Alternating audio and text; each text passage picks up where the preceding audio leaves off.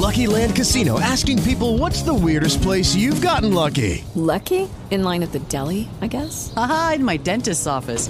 More than once, actually. Do I have to say? Yes, you do. In the car before my kids' PTA meeting. Really? Yes. Excuse me, what's the weirdest place you've gotten lucky? I never win and tell. Well, there you have it. You can get lucky anywhere, playing at LuckyLandSlots.com. Play for free right now. Are you feeling lucky? No purchase necessary. Void where prohibited by law. 18 plus. Terms and conditions apply. See website for details. Welcome, everyone, to Game Week. Yes, I said Game Week, finally. We never thought we'd get to this point, it seemed. But Alabama and the Missouri Tigers will be kicking off the SEC season for each of them, and that's what it is this year. Only conference games starting on Saturday at 6 p.m. At Faro Field in Columbia, Missouri. Alabama's first trip since that monsoon in 2012 when we saw Eddie Lacy score from 73 yards out on the first play of the game.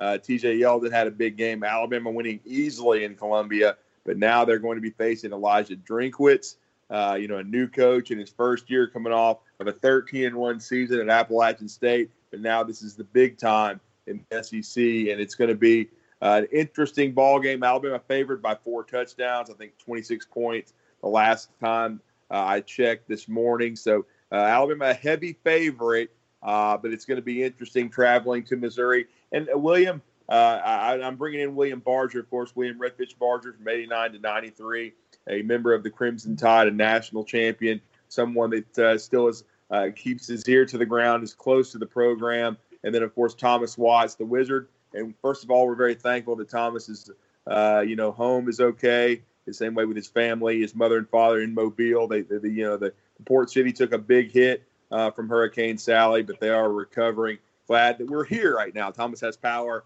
and we're up and rolling, and we're happy to be here with you tonight. But, William, I was going to mention this. This kind of reminds me of an opener when you played, because back in those days, as you know, there was no internet. There was no Twitter, there was no social media, really no Facebook. So the only way you could hear about a team was if you were fortunate enough to be able to get into a practice. But most of the time, it's just reading the newspaper and listening to buzz that you heard. So this opener is going to kind of harken me back to some of those days, since we saw no spring practice, no A-Day, and of course they kept the scrimmages locked down. Now we heard buzz coming from those scrimmages, but it kind of reminds me of those days from long ago. Yeah, and I'm trying to remember, Drew. I want to say, and I can't remember what the damn construction project was, but if I'm not mistaken, I think going into the 1991 season, which the season opener would have been Temple. Mm-hmm. That's right. We basically held our A-Day scrimmage on the practice field. Yeah. And I can't remember why. I don't know what was going on at Bryant-Denny for I just can't remember. I didn't really pay attention back then like I do now. But yeah, you can go on YouTube and pull up the 1991 A-Day game, and it's right there on the practice field. Jax wasn't there yet, but the train tracks were still there. And that's where the 1991 A-Day game was played. Wow, that's really harkening back. It's ironic, William, because a few weeks ago I went back and watched the highlights of that 91 opener against Temple and Legion Field, and of course that was the debut of David Palmer in that great recruiting class.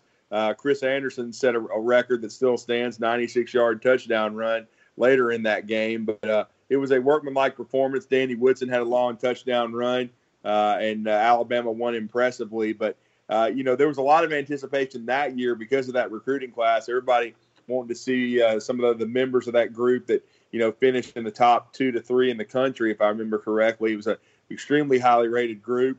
A lot of it centered on kids from your state, in the state of Alabama here in the Yellowhammer State.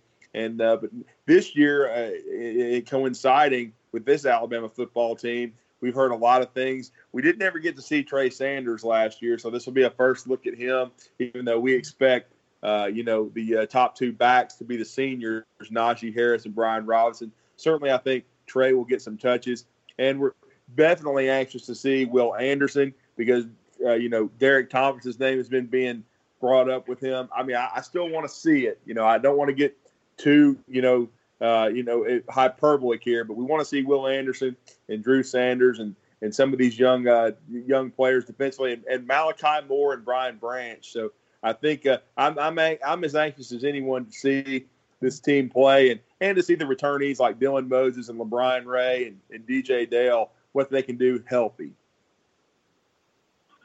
Yeah, and I mean, it was weird when you were talking about it. It's hard to believe that Alabama hasn't been to Missouri in 8 years, because when you first started mentioning that, I was like, wow, has it been that long? And I remember, TJ Yeldon having a monster game the last time they went up there in that monsoon, and I had forgotten about Eddie Lacy's big run. It's hard to believe that it's been 8 years, since they've been up there. But, kind of a unique place to play. When Thomas rattled off those COVID numbers, it kind of made me a little bit nervous, because I heard, back in June when the SEC COVID talks got cranked up that Missouri and Vanderbilt were wanting to, go the way of the Pac-12 and the Big Ten and kind of opt out and stuff. So that if they're having a COVID outbreak, that makes me a little nervous for this thing flying on Saturday, but we'll have to wait and see. But, I know Alabama is very confident. They feel like they've had a great fall camp. We talked about it last Sunday. Everybody's, Alabama fans are a little nervous about, the offense kind of having their way with the defense. And I don't think that's really an indicator of how good or bad this Alabama defense is. I think any, college football defensive coordinator is going to struggle and scratch their head to figure out a way not to stop this 2020 Alabama offense, but to just try and slow it down.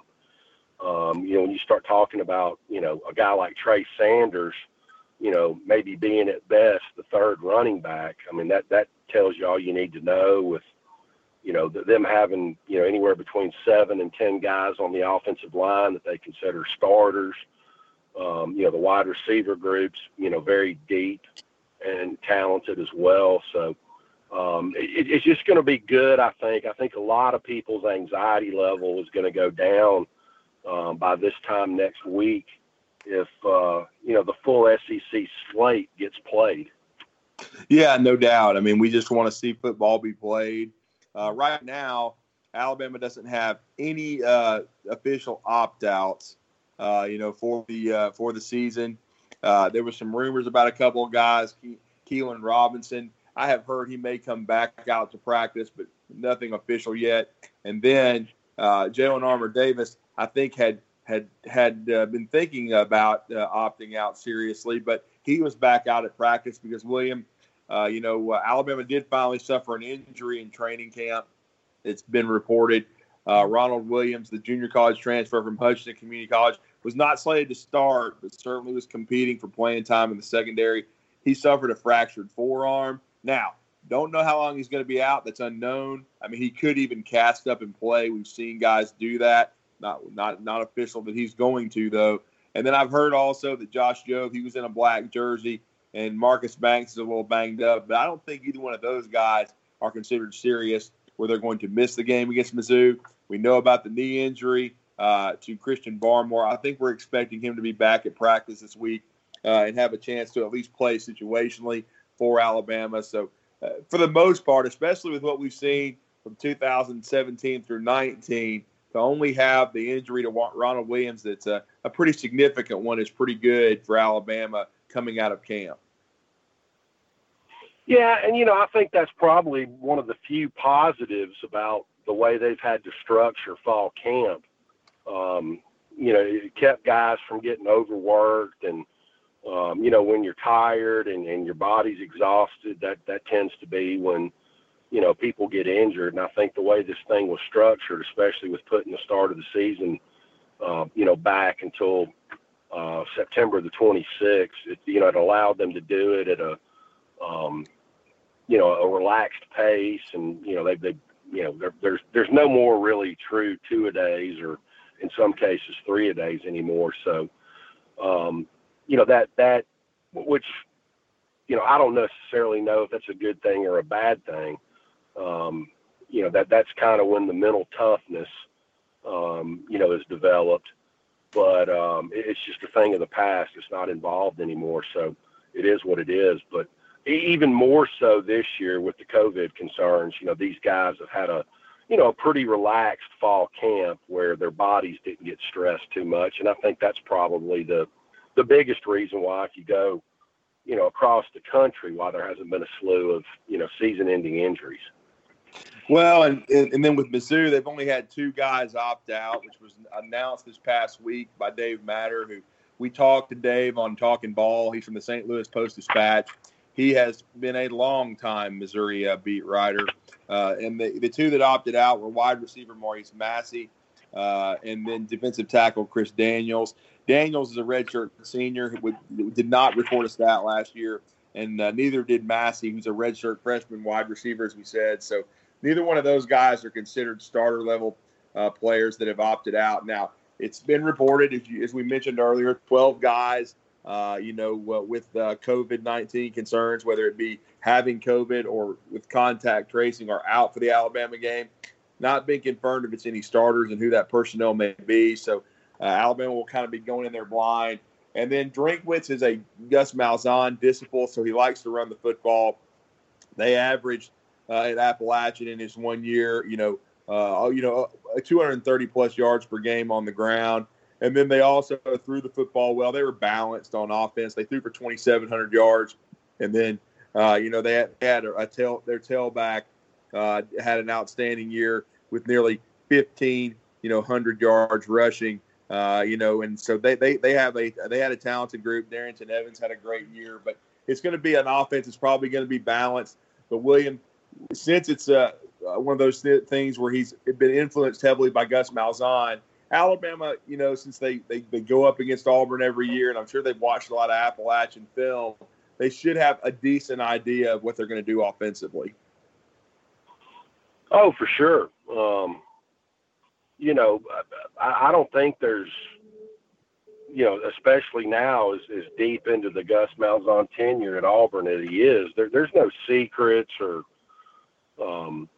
nobody should get caught standing flat-footed anymore with what his MO is. And the same could be said for, Drinkwitz and Rhett Lashley or whoever the Gus Malzahn disciples that you face is. It's going to be up-tempo. There's going to be a lot of trickeration. If you can survive the first quarter, I think you've got a fighting chance defensively to, figure it all out and, get it drawn up on a grease board. But, I had no idea that that's who this guy was, that Missouri had hired. He had one solid year at Appalachian State and a decent college football program like Missouri brings him in with 1 year at Appalachian State. I guess that's just where we're at, with college football with teams that are, desperate to, try and get to respectability and, have a decent program. That amazes me that's where we're at right now. Yeah, it's going to be interesting, no doubt about it. And with Missouri on defense, Ryan Walters was retained as the defensive coordinator. He really retained about 3 or 4 assistants on that side of the ball to have some sort of continuity. And they improved defensively last year. They only gave up 19 points per game. They actually were underrated in how they performed, even though they only went 6-6. But Barry Odom was a defensive guy, so that's kind of where they leaned. And so it's going to be interesting to see if they can keep up the momentum. Certainly, they've got one of the best linebackers in the SEC coming back, second in the conference in tackles to Nick Bolton. He's a guy that Pro Football Focus really likes a lot. They consider him a potential first-round pick in 2021. So he did not opt out. Some people thought he might, but they really only lost. And from the defensive line, they only lost Jordan Elliott. He's the only major departure. They got tackle Kobe Whiteside back in their top 3 ends. Now, they didn't have much of a pass rush, And even though they didn't, they put up impressive numbers in their secondary, and they've got maybe one of the best duos at safety, coming back, in the SEC, in seniors Tyree Gillespie and Joshua Bledsoe, who they combined for 17 pass breakups, 8 tackles for loss. But I still think they're going to have a hard time against this Alabama offense because, first of all, like William said at the beginning of our show, Alabama's offensive line should be one of the best in the SEC. I'm anxious to see Landon Dickerson back at center, Emil Ekiyor at right guard, Cornbread Deontay Brown, at left. And then William, I'm really anxious to see Evan Neal at right tackle because he was one of the best 5 last year and he played left guard. But this is a guy who's a natural tackle, and I'm anxious to see him assert himself along with Alex Leatherwood, who should be back from COVID. Yeah, I mean, Evan Neal is, as I sit here and say this, you're not going to find a left tackle or a right tackle prospect that's prettier than he is, and I'm sitting here reminding myself that the Latham kid from IMG might be prettier right now. But you're talking about a guy that's 6'8", 300. Maybe he's below 350 now. I'll believe it when I see it. But they can jump flat-footed up onto a 38-inch box. That's just not supposed to be humanly possible. But I'm like you. I'm looking forward to seeing the slim down version. Not that Neal was overweight last year, but I think he's one of the guys that the new strength conditioning staff has had an immediate impact on. I saw a picture of him late July, early August, and I mean he looked like a power forward in a Final Four basketball program, not a right tackle. So I'm really looking forward to see what he can do on the field this year.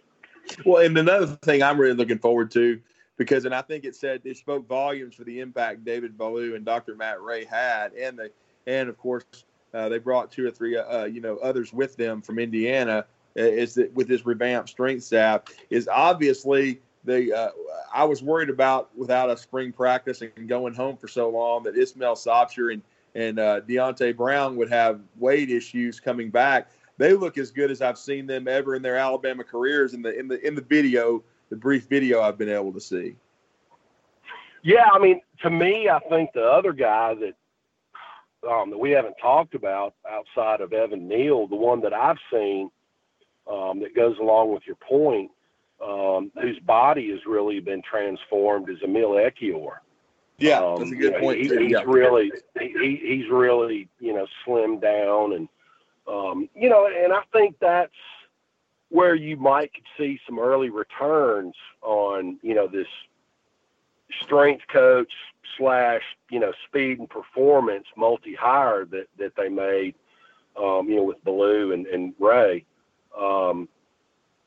They've had more time with these guys than they would have had there been a spring practice and, a more enhanced fall camp. And so you might get to see some early returns on what they've been able to do because they've spent more time with these guys than the on-the-field coaches have.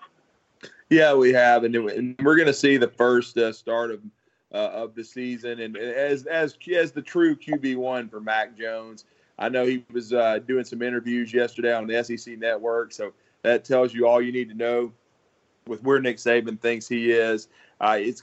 He did a great job last year when given a chance to prepare. I'm anxious to see how he plays. I still think we'll see Bryce Young. Everybody wants to know about that, but I don't think it'll be a scripted situation. I think they want Mac to play, get comfortable, and if Alabama can put the game away by halftime, I would expect to see Bryce in the second half, and I think they'll let Bryce run the offense. I mean, when Tua came in, they certainly did that. They let him throw the football. You got to let him get confidence.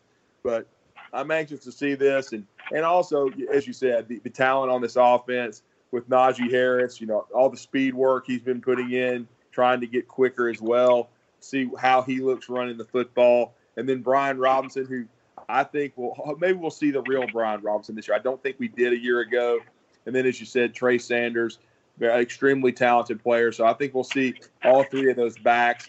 And I just want to see kind of the ball distribution. I want to see, if Miller Forrestall is part of the attack at tight end, How much of Carl Tucker do we see? Is he going to provide a blocking presence on the edge?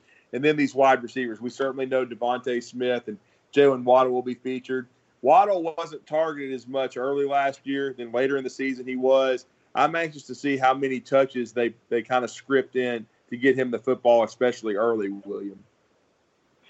Yeah, I mean, the tight end position, I think, is probably the most intriguing one for me on the offensive side of the football because, like you just said, I mean, is Carl Tucker going to be the run blocker? Is he going to be a 3-down guy? What's Four-Star's role going to be? We haven't talked about Jamil Billingsley. I think he might be the best athlete of that bunch.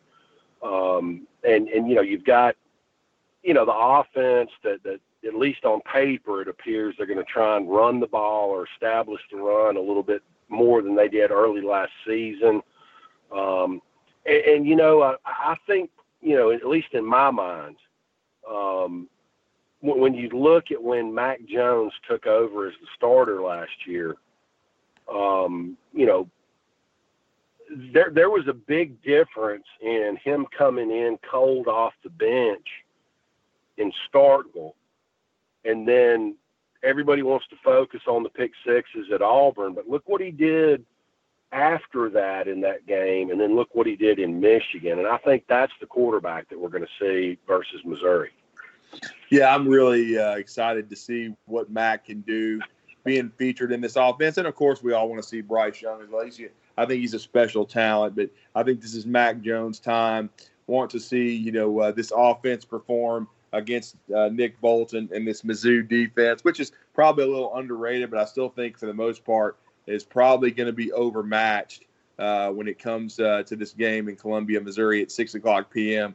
on ESPN. And then it comes the pressure point to me. The Alabama defense, Pete Golding is to me the guy that's where it all comes down to. There's no excuses now. They should have plenty of talent. They got some experience. They're healthier. They've got a staff that's been together. Sans Freddie Roach. Freddie, now the new defensive line coach. But this defense, and you're going up against an offense, you haven't really seen. It's a different scheme. Sean Robinson's going to be the quarterback almost assuredly. He's a transfer from TCU. He's a dual threat guy. But Alabama's seen enough of these dual threats now. I'm not really worried about that. I just want to see them tackle well and be physical, William. I'm not expecting to shut Missouri out, but, I'm still I'll give my prediction at the end of this podcast, but I'm expecting a pretty good performance by this Alabama defense. I'm expecting them to look better and more cohesive and really watch to see if the communication issues are being solved. Yeah, I mean, you just took the words right out of my mouth. I mean, the communication is what has to improve, and that's that comes from the coaches and the players on the field. That's what was lacking last year is if you looked out there before, 2 seconds before the ball was snapped where, guys were throwing their hands up in the air. I can't repeat probably what they were saying, but you could tell there was confusion and nobody really knew what was going on. And that's where I want to see the largest area of growth is, for them to be on the same page and to know what's going on. If the call's made, if they change the call, everybody needs to know what they need to do. But like we talked about last week, I think having a healthy LeBron Ray, a healthy Dylan Moses, and a healthy DJ Dale, and you'll have to wait and see what Christian Barmore's status is. I mean, those four guys right there can make that defense better in a hurry.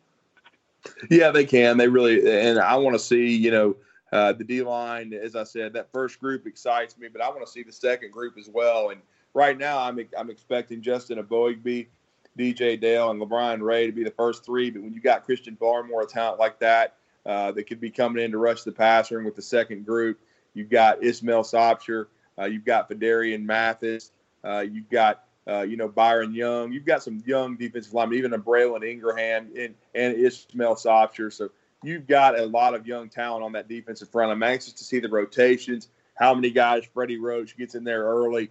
And then this linebacker core, I mean, I know I expect big things out of Christian Harris and Dylan Moses. I picked Christian Harris to lead this team in tackles. I'm very excited about his potential, and I think Dylan can be outstanding. But we also have to understand he's coming off of a serious injury, and it's his first time playing Mike linebacker. But I still think you can expect him to be really good.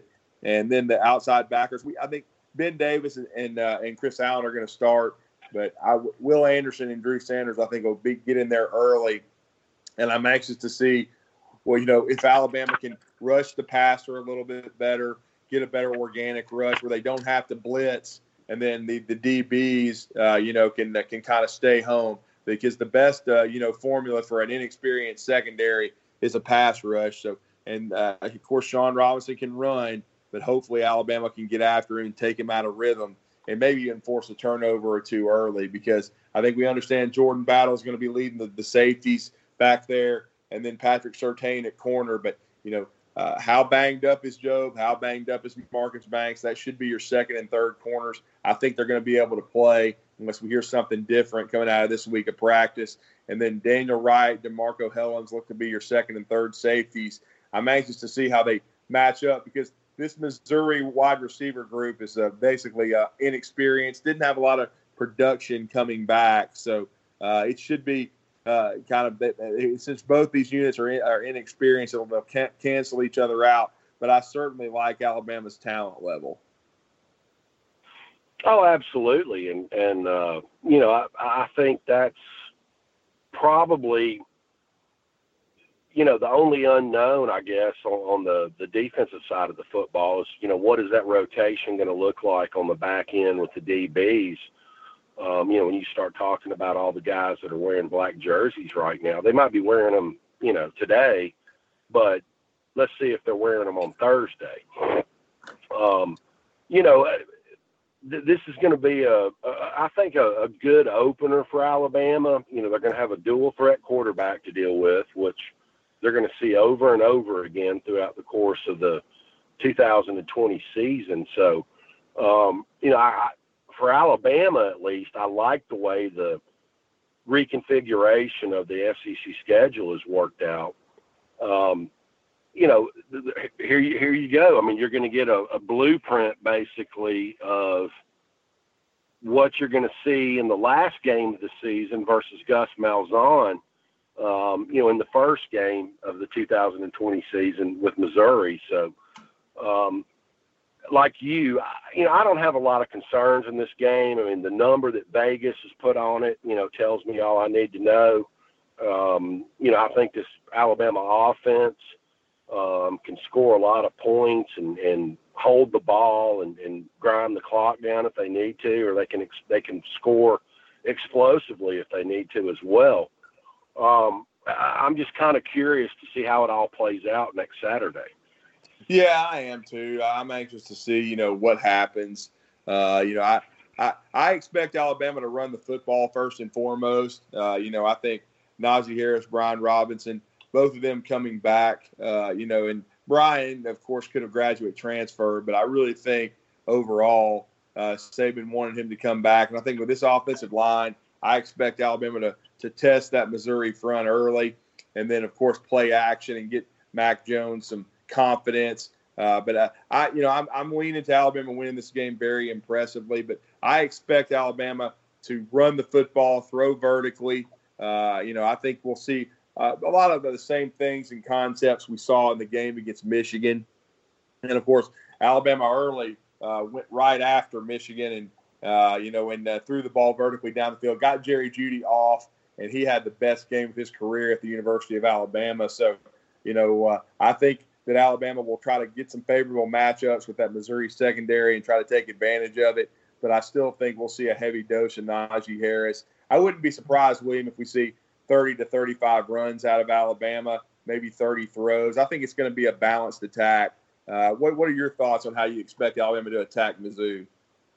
Yeah, I agree with what you just said. I mean, I wouldn't be surprised to see a 35 to 30 mix up. I mean, I think that, the coaching staff has been pretty forthcoming with, their desire to, reestablish that, ground and pound attack and take shots when they're there. And, a 6-yard gain on 1st and 10, makes a 2nd and 4 deep shot a lot more tolerable. Mm-hmm. And I think that's what you're going to see out of Steve Sarkisian this year. I think he's got a lot of weapons at his disposal. I think that offensive line can keep, Mac Jones or Bryce Young upright and in the pocket to find those guys that get open. And, I'm looking, I wish we could hit the fast forward. I hate to take 5 days off of our life, but, I would love to hit the fast forward button. And, I wish right now was 6:08 next Saturday versus being Sunday night the week before. Yeah, I think everybody's anxious to see this game. And then defensively, I'm hoping to see some pressure, disruption, maybe force 2 or 3 turnovers from Alabama. I'm not expecting them to shut Missouri out per se, but I think I'm expecting a very, very solid performance and something that you can build on going into a big game against Texas A&M. We'll talk about the Aggies more next week. I mean, they had another opt-out. I believe Anthony Hines, one of their starting linebackers, opted out today. So the Aggies are probably not going to quite have as good a team as we thought coming into Tuscaloosa, but still very talented, and it's going to be a test for the University of Alabama, no doubt about it. But yeah, I mean, I'm anxious to see the secondary for Alabama to see if they can cover and tackle and be more physical and just be sound fundamentally and be in position. If they do that, I think they've got a chance to dominate this game, no question. And then special teams wise, I mean, I think we understand that Thomas Fletcher's in his 4th year starting. The snapping situation should be fine. I hope in a way that Will Riker doesn't have to do too much. That the Alabama, he's mostly kicking extra points, but if we see him have to attempt a field goal, hopefully he can get off to a good start because he was certainly really good in both scrimmages beyond a shadow of a doubt. Hitting a couple of 50-plus yarders in scrimmage 1 and then going 4 or 5 with his only miss from 55 in scrimmage 2. So hopefully he can get off to a positive start as well. And then we'll see who they trot out there at punter. Is it going to be Ty Pirine? Probably.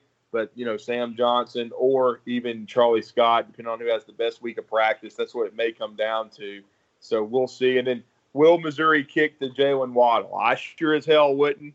But, William, I certainly hope they take their chances. Yeah, I mean, as a special teams coach, I don't know how you digest that and draw it up.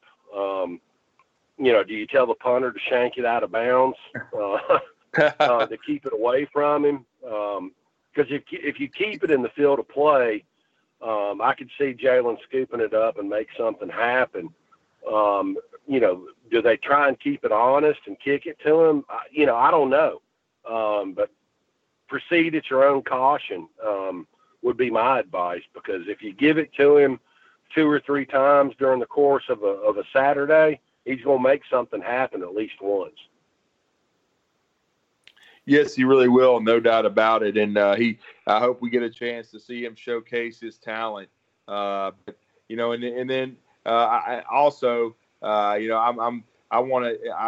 to see this Alabama, offense, as we said, play hopefully mistake-free football. I'd like to see Mac Jones, as we said, get a chance to attempt 20, 25 passes. But I wanted to bring Thomas Watts into the conversation and get some of his thoughts on this matchup. He's the analytics guy and the numbers guy. But, Thomas, what are you hoping to see out of this opener for Alabama? Sure, Drew. So let's start offense first, and I'll talk about defense. And let me put this under the overarching heading of what to look at when you're going to replace your favorite frosty beverage at halftime, and what you'll talk about to your buddies around the either real or virtual water cooler either Saturday night or Monday morning. And it comes down to rates. On offense, it's really success rates. Here's the problem comparing last year's offense to this year's. Not just is it different personnel, but particularly It's how unbelievably good Tua Tagovailoa was on third down. Yeah, he covered up a lot of stuff. That's a great point. and Mac Jones, in an obvious passing situation, very small sample size, so it's not like we can stamp this in blood somewhere. Very small sample size, was not able to do that as well. If he didn't have that balance, he really struggled 9 times out of 10. That doesn't mean that he's going to fail to convert every third down. It just means that statistically, Mac Jones was not Tua, particularly on third down. Well, your smart fan will say, okay, well, how do we fix that? And the answer to that question is success on first and second down. And William alluded to this a little bit, but, a 4-yard run on first down and a 4-yard run on second down means 3rd and 2. You can pick up 2 yards a lot of ways in any offense. That's the kind of stuff that allows Alabama's offense to continue to succeed. So specifically what I'm looking for is success rates on first and second down. And when I say success rates, you're picking up half each time, pretty much. So 5 yards first down, even though that's a little much, 5 yards first down, and then on down the number of yards to gain until third down where you have a conversion.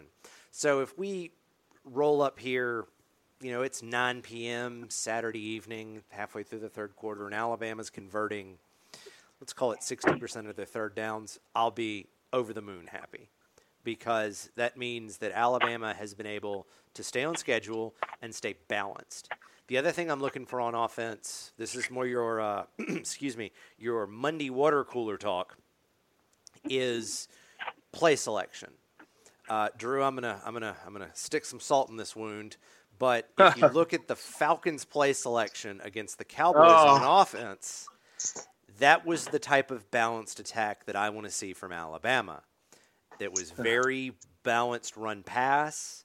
Alabama could probably lean a little more on the run game because, frankly, Missouri, only in their dreams do they have the Dallas Cowboys front seven.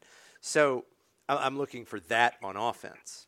Now, we flip it over to defense, and I'm a little concerned about the first half of this game because Missouri's going to want to play speedball, and there are a lot of new moving parts for this defense.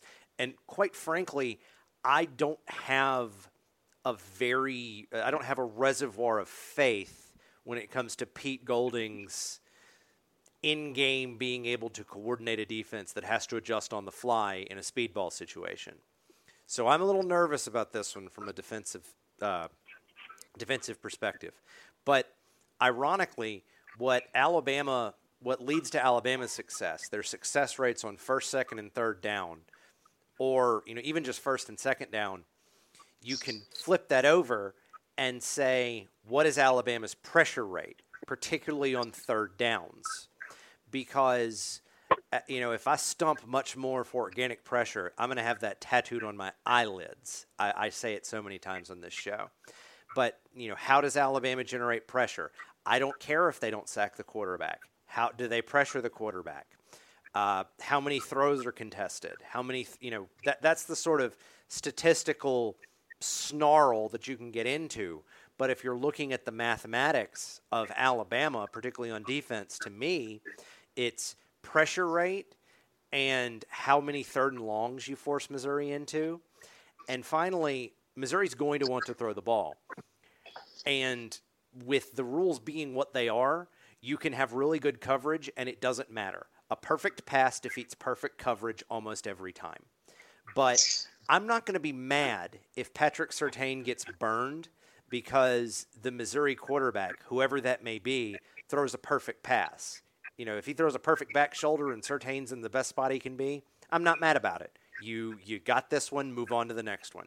So it's really coming down to me for success rates. So what I'll talk about a lot next Sunday is what kind of success rates does the Alabama offense have, and what sort of slowdown or what sort of positioning does the Alabama defense have.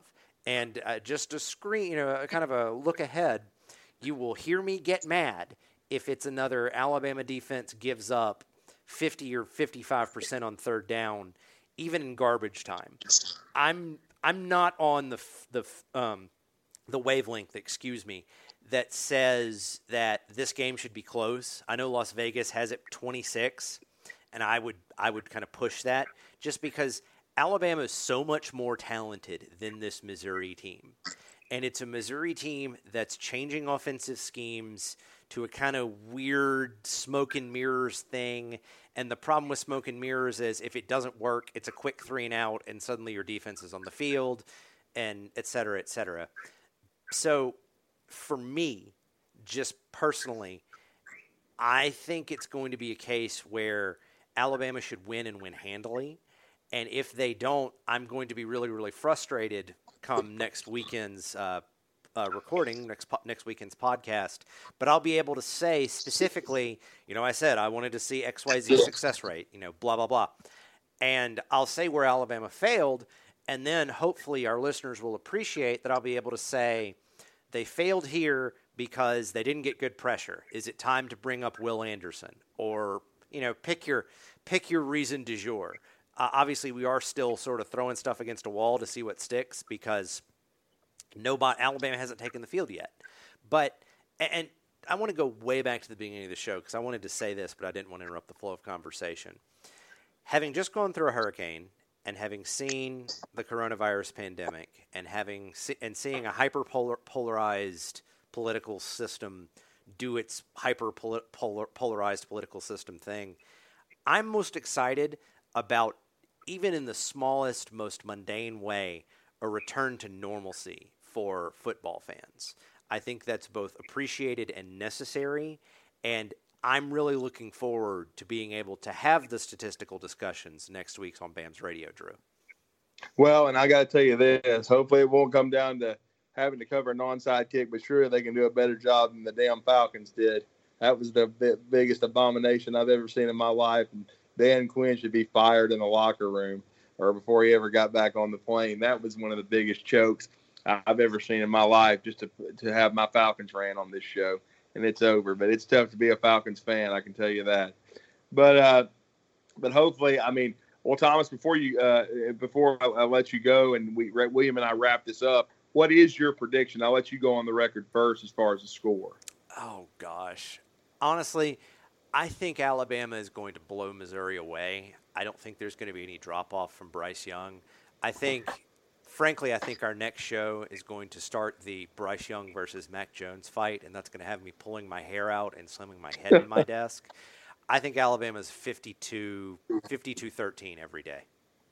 Oh, wow. That's a big-time pick there. And, William, I'm going to bring you back into the conversation. I know we've been talking about what we hope to see, and on both sides of the ball. We talked a little special teams. You talked about the big number in Vegas. I think it's 26 points. What is your pick on this football game score-wise? 42-10. 42-10. William Barger goes on the record. I'm really close to William here. We're on the very same wavelength. I've been thinking 45-10. I think Reichert will be able to get some confidence. I think they'll have to settle for a field goal at some point, and he'll be able to kick it down the middle. But I think Alabama's going to win 45-10. They're going to play both quarterbacks. You'll see Mac Jones for the majority of the game into the third quarter. Then you'll see Bryce Young. And if Bryce can lead this team to some points, wouldn't be surprised if he does. Like Thomas said, you'll have people say, clamoring to see more of him. But I think Alabama's going to be impressive. I agree with Thomas. There's much more talent on the Alabama side than Missouri, and you got a first-year coach. Of course, the first-year coach could do some things on film that Alabama hasn't seen, but I'm expecting Alabama to adjust well. The last time we saw this staff in the Citrus Bowl, they actually did do that. Michigan had a lot of success running the ball in the first half and moving the football, but the second half with Raekwon Davis on the nose, they did not. Alabama shut them down, and then the fourth quarter, we saw the Najee Harris show where Alabama just ran the football and took control of it. And so I think Alabama is going to be able to really dictate the tempo in this game and dictate the how this is played. I think they've got the advantage on both lines of scrimmage, and that's where it really that's where you still win and lose football games. But, again, I like Alabama 45-10, and I think they're going to get off to a 1-0 start, and they'll be on ESPN at 6 p.m. live from Faurot Field. And this is going to be an emotional opener because many people thought we'd never get to this point and be able to see this team play. And you still almost have to take it on a week-to-week, hour-to-hour basis because of COVID-19 is still a huge factor. But we just hope that we can see this season come off and that Alabama can get off to a resounding 1-0 start as they are ranked, number 2 in the country behind the Clemson Tigers. And, of course, the Ohio State Buckeyes now they're going to take the field with the Big Ten as the JVs decide to come off the sidelines. But at least we're going to have Ohio State in the conversation as well. And those 3 teams are going to be heavily, heavily favored to reach the college football playoff. I have no doubts. But we're looking forward to getting the season kicked off. And we're looking forward to bringing you BAMS Radio each and every week during the season. And when it warrants, we'll talk some recruiting. Right now, recruiting kind of on the back burner for Alabama. They're still, of course, working the phones and connecting with kids, but no commitments seem to be on the horizon right now. So that could change in the month of October with some decisions coming up. But, we may not see the final, several pieces, 5 pieces or so of this puzzle until later on. But Alabama with the number 1 recruiting class in the country and now trying to chase national championship number 18. But for my co-host, Thomas Watts and William Redfish Barger, I want to thank everyone for listening to this podcast edition of BAMS Radio as we break down the first matchup of the season at Faro Field in Columbia, Missouri. We all think the Tide's going to roll big, and hopefully we'll be breaking it down for you next Sunday, a big Tide win, and then looking ahead to that huge test in the home opener against Texas A&M on CBS for Week 2. But for William Redfish Barger and for Thomas the Wizard Watts, I'm Drew DeArmond, and thank you for listening to BAMS Radio tonight. Good night, and roll Tide. Hello, it is Ryan, and I was on a flight the other day playing one of my favorite social spin slot games on ChumbaCasino.com. I looked over at the person sitting next to me, and you know what they were doing? They were also playing Chumba Casino. Coincidence? I think not. Everybody's loving having fun with it. Chumba Casino is home to hundreds of casino-style games that you can play for free anytime, anywhere, even at 30,000 feet. So sign up now at ChumbaCasino.com to claim your free welcome bonus. That's ChumbaCasino.com and live the Chumba life. No purchase necessary. VGW. Void where prohibited by law. See terms and conditions. 18+.